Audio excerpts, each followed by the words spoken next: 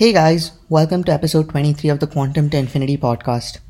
In this episode, we're going to discuss how close we are to finding extraterrestrial life. So let's get right into it. Spacecraft Cassini revolutionized our understanding of Saturn and the life it possesses, and some deem it as the most successful interplanetary mission, and it turns out that Saturn might actually have life on it. Saturn has over 62 moons and counting, but one tiny moon has the possibility of life. But before we go into life on Saturn, let us discuss a bit more about the planet. Saturn doesn't have a surface that you can walk on. Rather, it's a surface made up of hydrogen, which makes it incredibly light.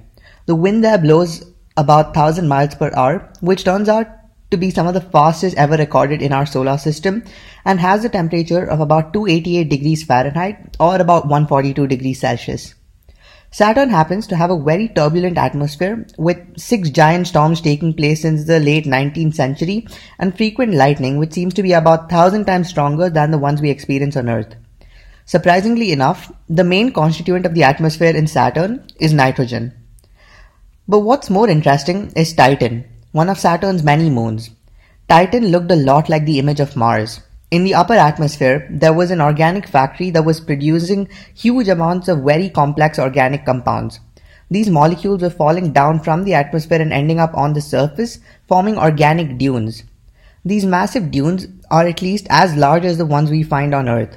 In certain aspects, Titan is almost as diverse as the Earth. Furthermore, radars have shown a picture of the moon containing dozens of lakes. In fact, Titan is the only known celestial body in our solar system that is known to have liquid on its surface, with the exception of Earth, of course. On Titan, the sky is a hazy orange, and the lakes, upon reflecting the sky, would obtain the same color. However, it should be noted that the lakes upon Titan aren't made up of water, rather they're made up of a mixture of ethane and methane, somewhat similar to liquid natural gas. All of the proven gas reserves are only 1 by 300 the volume of lakes and seas known on Titans. Scientists assume that the ground on Titan must be a broken mixture of water, ice, and organic compounds with the texture of plastic shaving styrofoam beads. On the occasional rain, the raindrops fall slower than what we expect and they make large splashes. The gravity on Titan is 1 by 7 that of the Earth, which is similar to the astronauts felt on the surface of the moon. Despite there being many similarities to the Earth, such as the presence of clouds, erosions, lakes, rivers, rain, and a predominantly nitrogen-composing atmosphere, there is very little to no oxygen.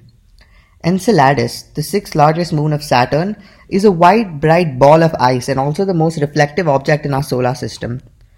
Despite being the 6th largest, it's relatively small and its distance is less than that between Los Angeles and San Francisco. Its north pole is pockmarked with craters, the remnants of asteroid impacts that were pretty common billions of years ago. Upon examination, it was determined that it has this surprising smooth south pole and almost craterless. Scientists began to question this phenomenon, and soon enough they got some leads. Early in the mission, the magnetometer, an instrument that measures the magnetic fields, picked up something strange. Something like a plume of water vapor coming out of the south pole. Cassini's cameras picked up dozens of fine jets shooting off the south pole of Enceladus. Advancements in technology have told us that these jets or plumes are made of water, ice, and Enceladus spews out 1,000 tons of it every year. Some of it comes back down as freshly fallen snow and is responsible for the moon's smooth white surface. In subsequent flybys, Cassini got even closer. Instruments revealed more information.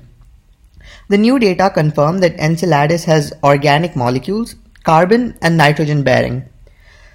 The ice grains that were found were frozen seawater coming out of the enormous fractures in the South Pole, and these fractures were radiating heat. It was also observed that there was more energy coming from the South Pole than anywhere else on its body. This led scientists to speculate if there could be liquid water beneath the frozen moon's surface.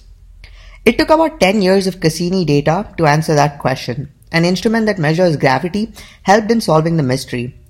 The gravity measuring instrument helped us sense the gravitational field from which we can unpeel what the interior is like. What they found inside Enceladus was truly stunning. The gravity data reveals something denser than ice under the surface. Water. Enceladus had an ocean about 20 miles beneath its icy crust. The ocean is not limited to the southern polar region. but rather it's global. But there's still more. They found tiny particles of nanosilica grains, and what's amazing about these grains is that it would form only in really hot water. This led scientists to hypothesize the presence of hydrothermal vents on the seafloor Enceladus. Biochemists suggest that it is in environments such as these that lives might have started billions of years ago. They were also able to detect the native H2, which is a form of hydrogen gas found in the hydrothermal vents on Earth, and it can act as a nutrient system to microbial life. Could this mean that we have found life in the universe? Only time will tell. Well, that's it for this episode, guys. I hope you enjoyed it. Stay tuned for more content, and thank you.